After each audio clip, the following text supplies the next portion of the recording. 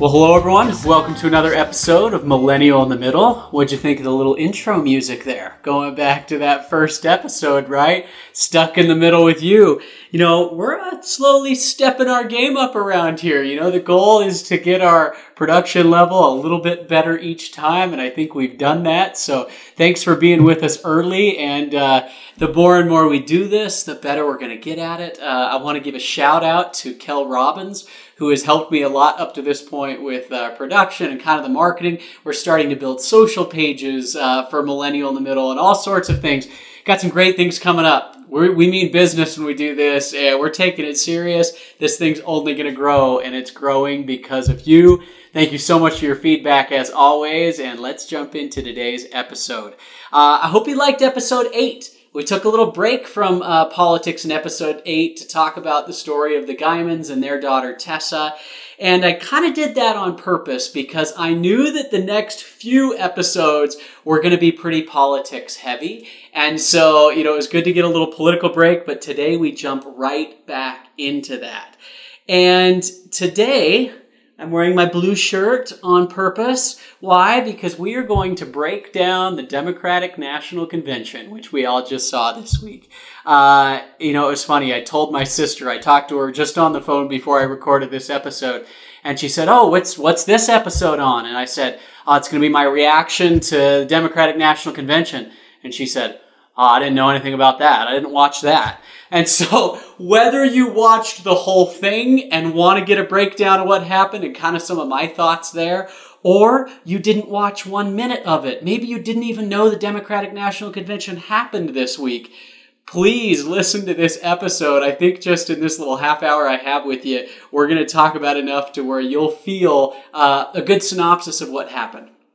Now, with that, as always, I love getting messages from you. I love getting feedback. I read all of your comments because really a lot of what you're saying to me right now is shaping the content I'm putting together, the angle I take on some of these topics.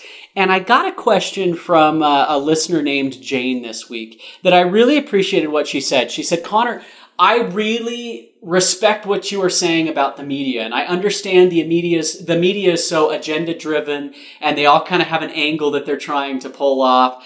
So she said, "Where do you go to get your news? Where do you go to try and get unbiased information to see what's going on? Because I want to be informed, but I want to try and do it in a way that doesn't always have that agenda," right?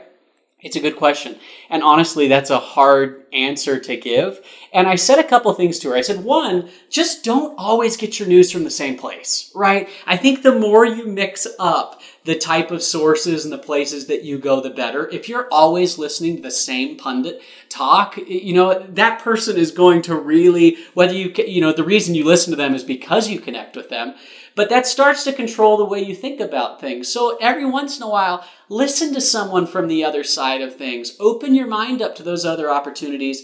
But the biggest piece of advice I gave Jane is I said, one thing I always try to do is I like to listen to the speech rather than listen to someone else's speech about the speech, right? I think it's so funny, you know, a speech is 15 minutes long. And we're like, I don't have that much time.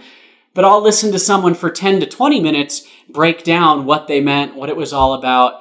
If you want to know what's happening, just check it out yourself. And that's a lesson I learned at the Mount Rushmore event. Because like I said in that intro video, there I was at the Mount Rushmore event. I heard the speech from Kristi Noem, the governor of South Dakota. I heard the speech from, President Trump. And I took it all in. I was there. And then I read the news the next day about what happened, about what was talked about in the speech, and I was like, no, that's not what I got. That wasn't my takeaway. And I think it was a really good learning lesson for me to just pay attention to what's actually happening.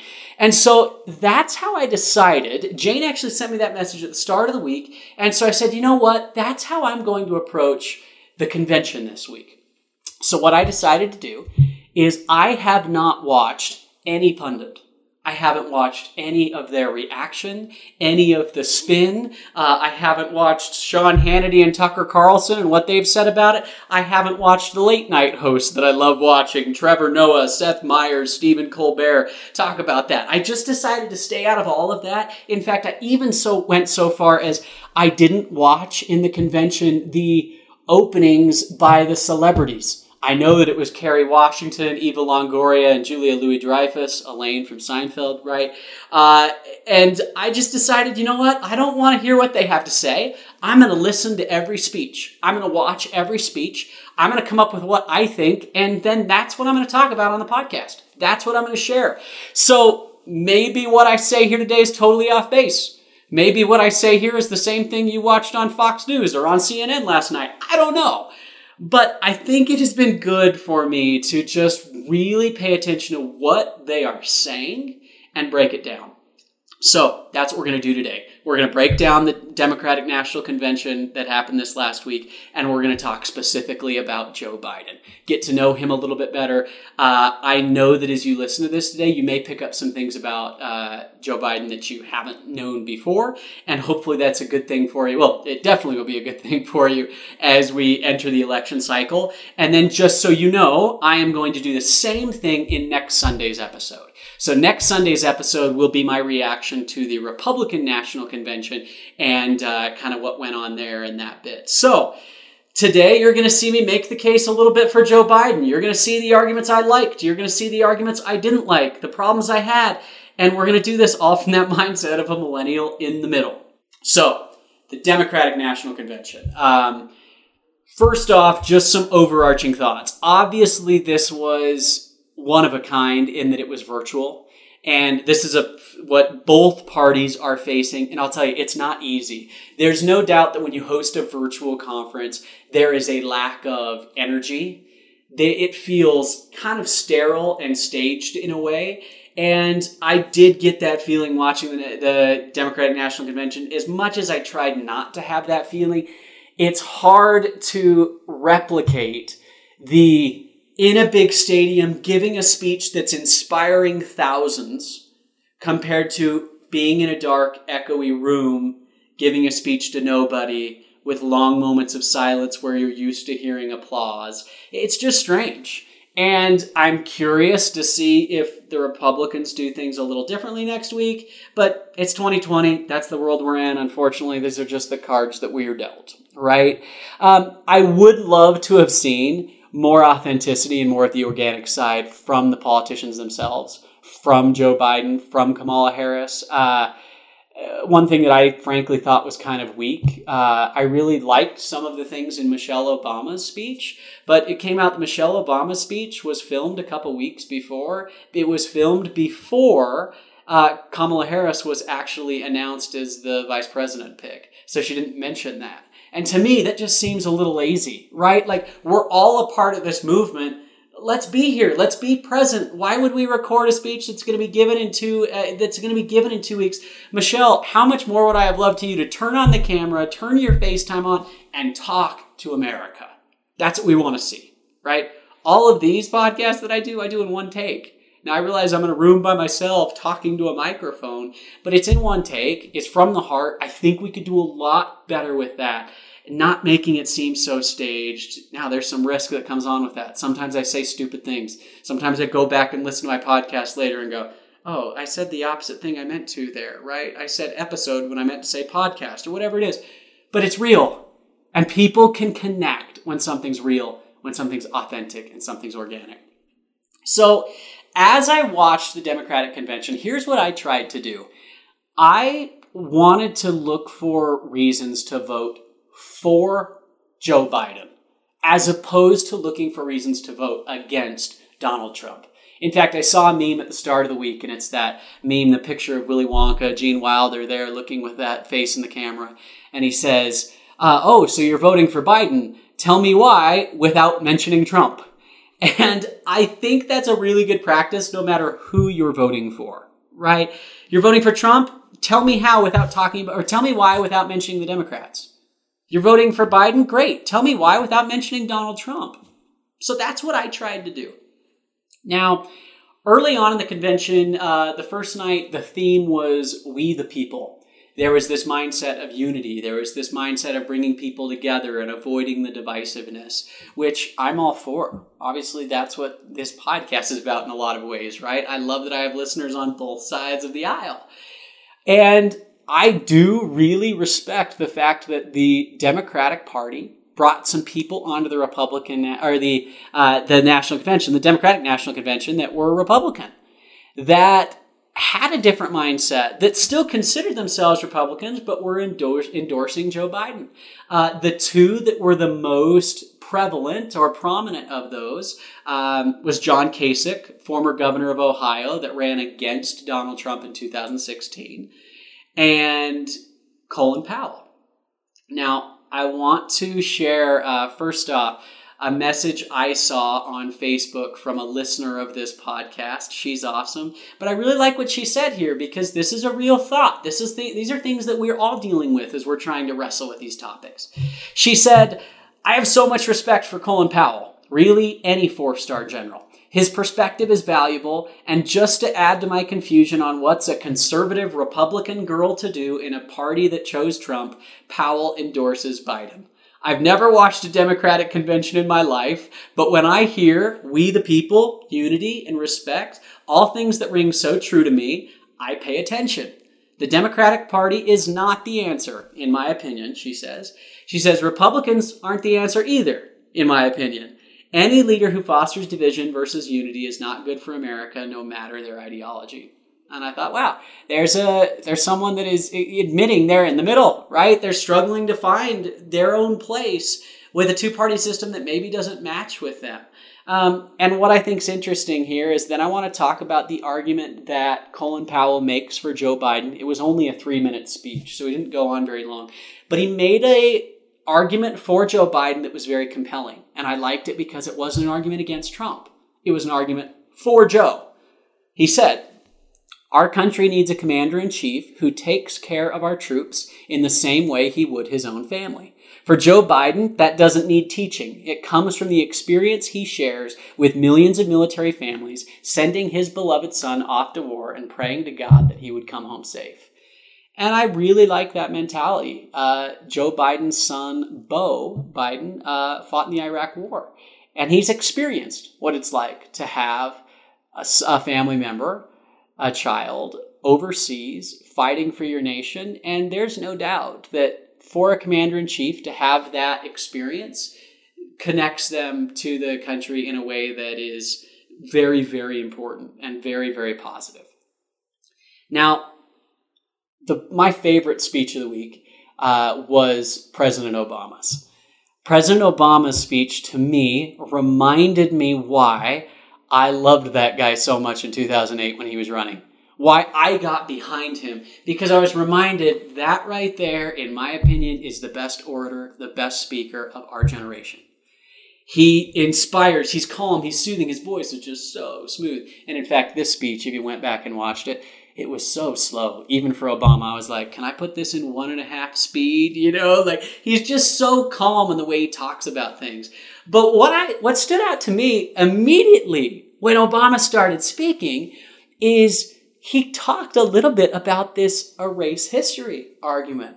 And what I talked about in episode 1 with the Founding Fathers, and in episode 3 about defending the Founding Fathers' legacy, them not being perfect men, but them establishing a foundation of government that we now can build and improve on. And that's our sacred honor, is what I said, to move that forward and progress. What I think is funny is in today's day and age, in the current political argument, you would say that post that I made was Republican, that it was conservative. Well, watch Barack Obama make the same argument. He's speaking from Philadelphia in the same place that the Constitution was written.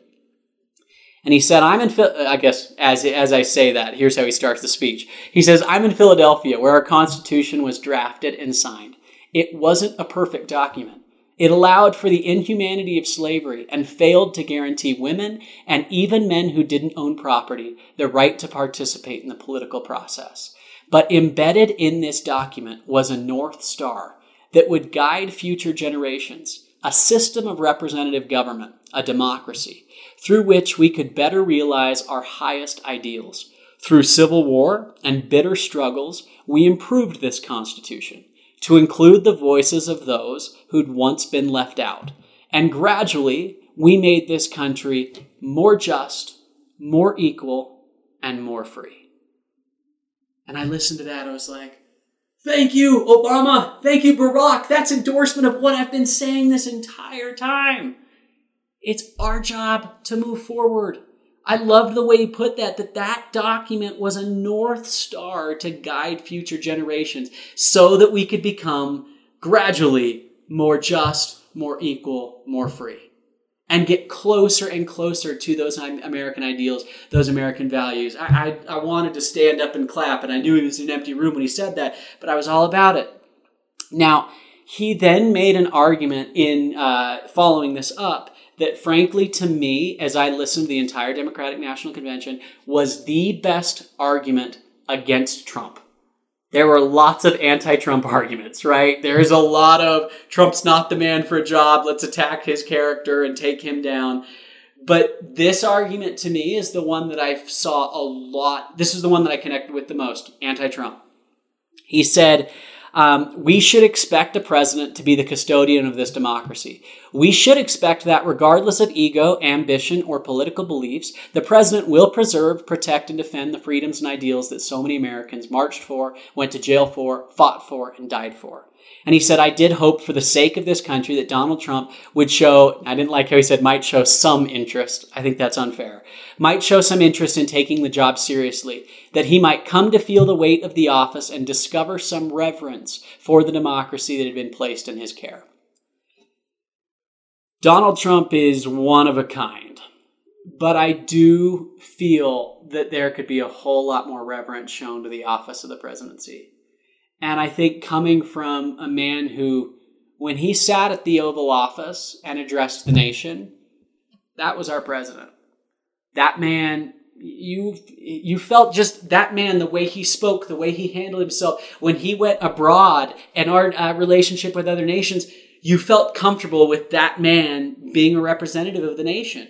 He represented the office of the president and the reverence that it should have well. I do think that's a knock on Trump.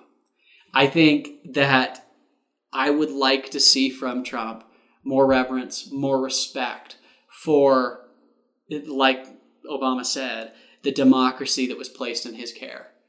I know Trump's not listening to this podcast. Maybe he is. He watches a lot of TV. Maybe he listens to podcasts too. But I would love to see next week in Donald Trump's speech, him stand up and say what the last 4 years have meant to him carrying the mantle of the presidency. What the last 4 years have meant to him representing America on a global scale and having the stewardship over 330 million Americans. I would love to hear, Donald, how that has changed you, because it has. Doesn't matter how strong and how boisterous you are, that weight on your shoulders is going to affect anyone. And I want to hear how that's happened to you. Now, the last thing that Obama said that I think, the Joe Biden camp had to be really excited about is he called Joe Biden a brother. And I think it's funny because there's no doubt that Joe Biden is always trying to keep a very, very tight relationship to Obama in his campaign process.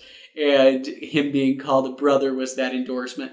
And Joe Biden and Barack Obama had a uniquely close relationship as president and vice president from everything you read. Some people say the vice president doesn't have a whole lot of power, but really the power that the vice president has often is in direct relationship to how closely that relationship is between them and the president. And when that relationship is a good relationship and they work together well, the vice president can have a lot of influence, can have a lot of power. And I do think that was the case for Joe Biden.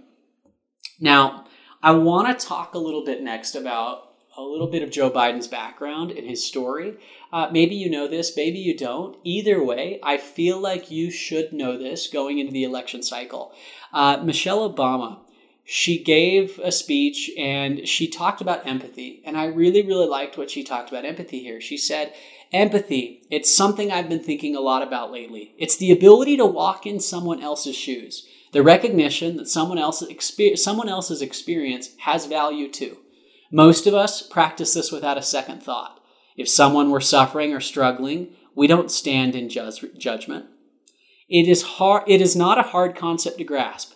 It's what we teach our children. And like so many of you, Barack and I have tried our best to instill in our girls a strong moral foundation to carry forward the values that our parents and grandparents poured into us. But right now, kids in this country are seeing what happens when we stop requiring empathy of one another. They're looking around, wondering if we have been lying to them this whole time about who we are and what we truly value. Now, I know that she went on to make this argument directly against Donald Trump and his lack of empathy, but I think in general, she's right. Our country right now needs to remember that we have to require empathy from one another. That the ability to walk in someone else's shoes, the recognition that someone else's experience has value too, is so important, and I would argue is more important now than ever. That's really why I love this podcast so much. I'm so excited to share my next few interviews with you. We're going to talk about Black Lives Matter. We're going to talk about race relations. And I have to have more empathy. We all do. We all have to have the ability to step outside of ourselves and think where others may be. And along with this empathy argument, Joe Biden has a lot to say for the empathy that he has. You may know this, but Joe Biden's life has actually been filled with a lot of tragedy. Joe Biden was a young senator elected in Delaware, and so as a young senator, and in 1972, right after he'd been elected, and by the way, it was Biden and his wife, Nelia, and they had 3 kids, 2 boys and a daughter. And so it was December of 1972, right after he'd been elected. Nelia, his wife, and his 3 kids are in a car. That car was hit by a truck, and his wife and 13-month-old daughter were killed in that car accident. And his sons, Hunter and Beau, were seriously injured. At the time, Biden, who was just elected, was in D.C. hiring his staff. I don't care who you are, politics aside, that is so sad. It's tragic. He talked in a interview with CNN recently where he asked if he'd ever thought about suicide. And this is how Biden responded. He said, honestly, I thought about it. I thought about doing it. I thought about not doing it. I thought about what it would be like to just go to the Delaware Memorial Bridge and just jump off and end it all, Biden told the correspondent.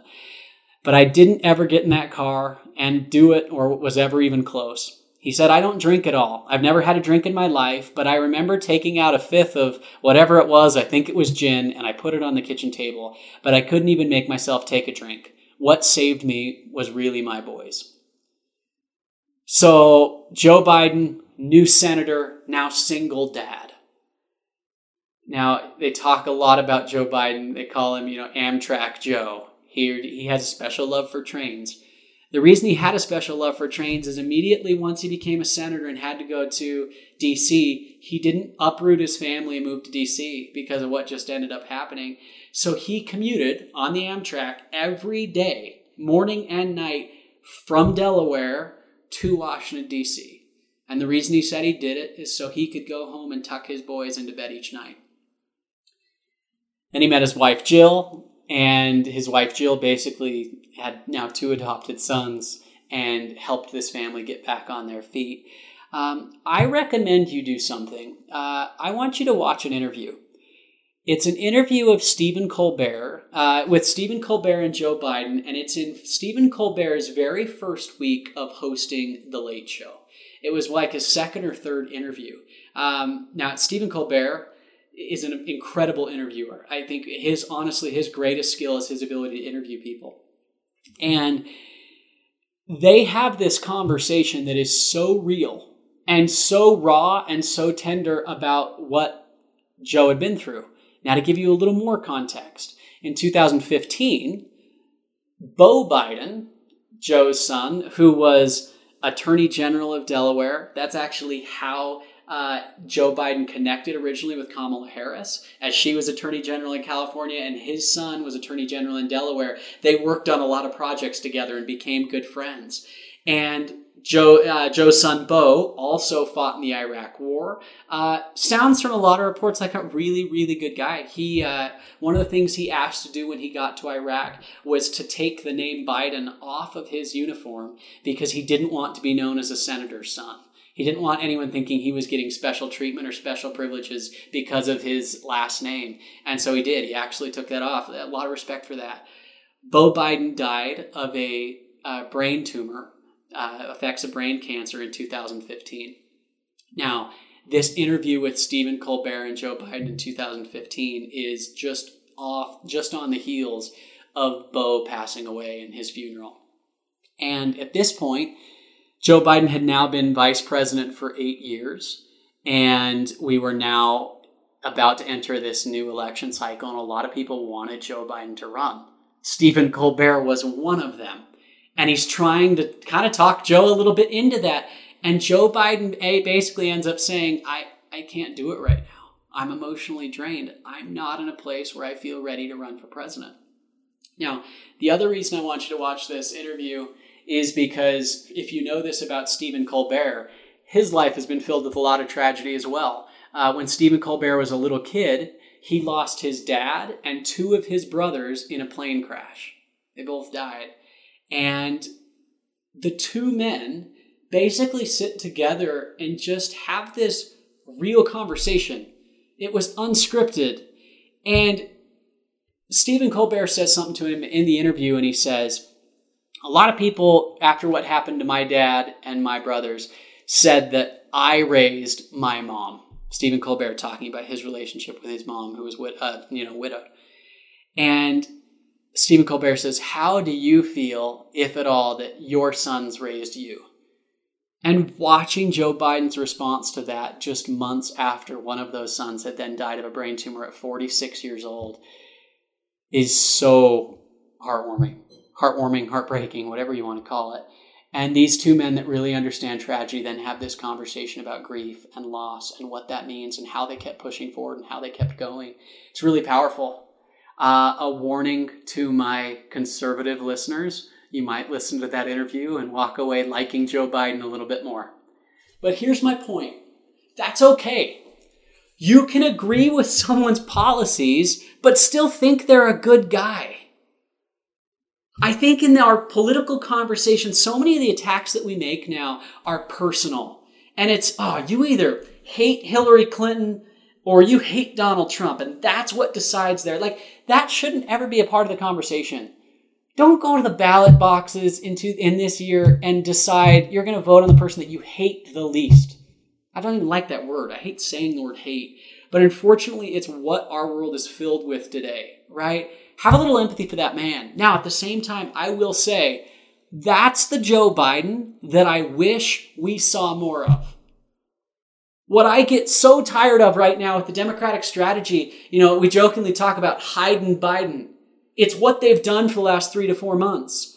They haven't let Joe be organic, be himself, go on an interview and talk off script. It's been so staged, so choreographed. But what I think is the most likable thing about Joe is when he's not staged. When he is that Uncle Joe that's telling jokes that people like. Now, I don't know why we're not seeing that side of him.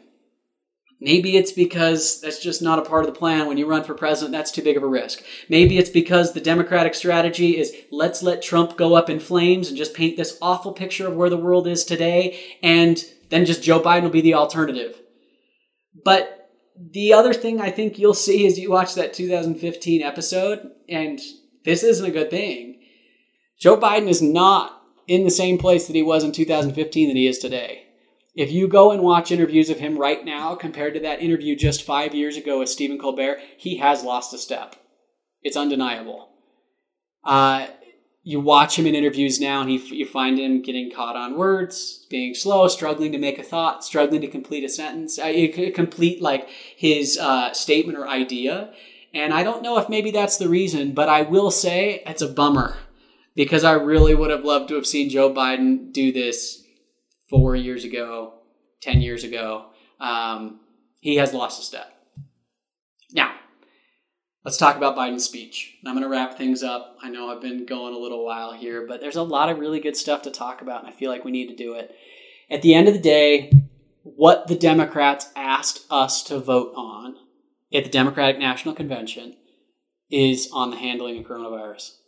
This was such a unique convention because you didn't hear a lot of the same arguments that are always made. You didn't hear that much about immigration, about foreign policy. You didn't hear much about even Medicare or these different things. You heard mainly about how bad the world is right now, specifically America. There's kind of this dystopian view of the nation right now that, we're just in complete distress and total disarray, and we need a change. I don't want to vote on coronavirus. Frankly, up to this point, I have looked at coronavirus as not a voting issue. Why? Because it took us all off guard. There's no way to go and say, here's what would have happened had this gone down. But unfortunately, the Democrats have made coronavirus not only a voting issue, but the primary voting issue. To me, I don't love the strategy. It doesn't mean it won't work. I don't love it. It seems lazy. But here's where he focused. Couple lines from Biden's speech, and then we'll wrap up. He said, right now we're in the middle of 4 historic crises, all at the same time, a perfect storm. The worst pandemic in over 100 years, the worst economic crisis since the Great Depression, the most compelling call for racial justice since the 60s, and the undeniable realities and accelerating threats of climate change. And then he went on, so he paints this picture. There's four crises. Really, the main one he talks about, though, is the first, the coronavirus pandemic.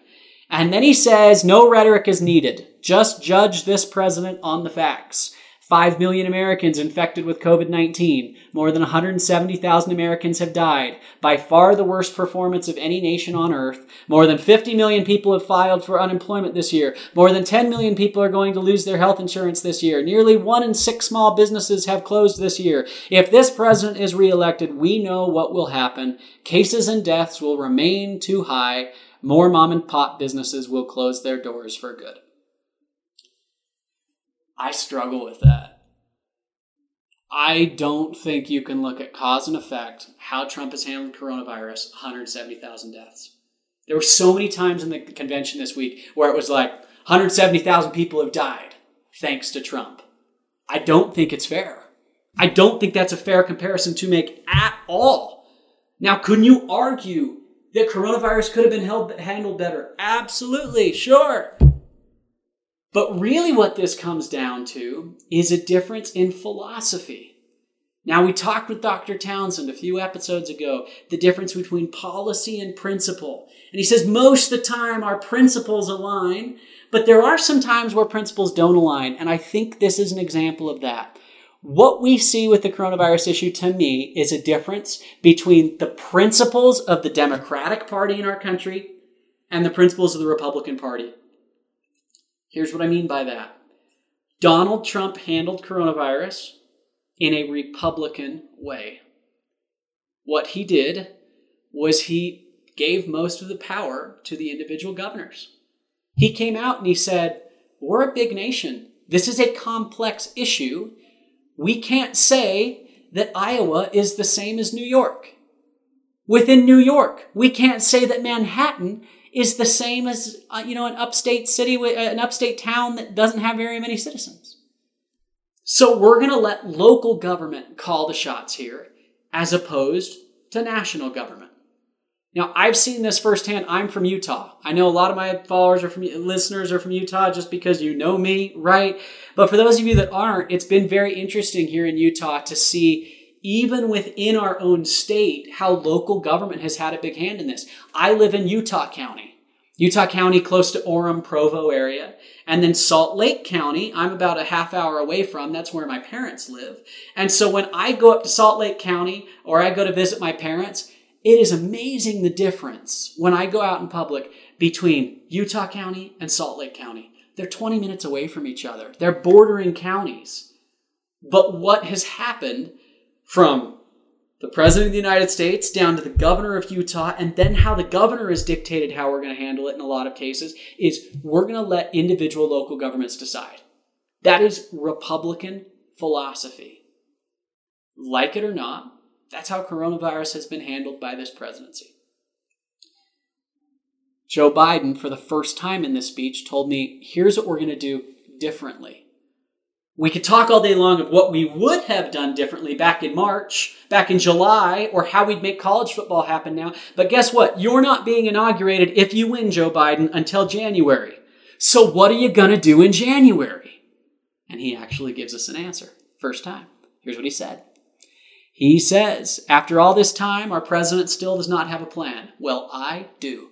If I'm president, on day one, we'll implement the national strategy I've been laying out since March. We'll develop and deploy rapid tests, and results will be available immediately. We're going to make sure that medical supplies and protective equipment, we have what we need, and we're going to make them here in America. He says we're going to make sure our schools have the resources they need to be open and safe in how they open effectively. He says we're going to put politics aside and listen to the experts. And then he says we'll have a national mandate to wear a mask, not as a burden, but to protect each other. It's patriotic duty. I'm not getting involved in the mask debate. But what that represents right there is a difference in principle, a difference in philosophy. Do we feel that the mask debate should be handled by our president and by our federal government? Or do you feel it should be handled by your local leaders and your local elected officials? That's the difference between the Democratic and Republican Party in its core in a lot of different ways. Is the difference between big government or states' rights, right? You learn that in Politics 101. So at the end of the day, I'm not telling you what's right and what's wrong.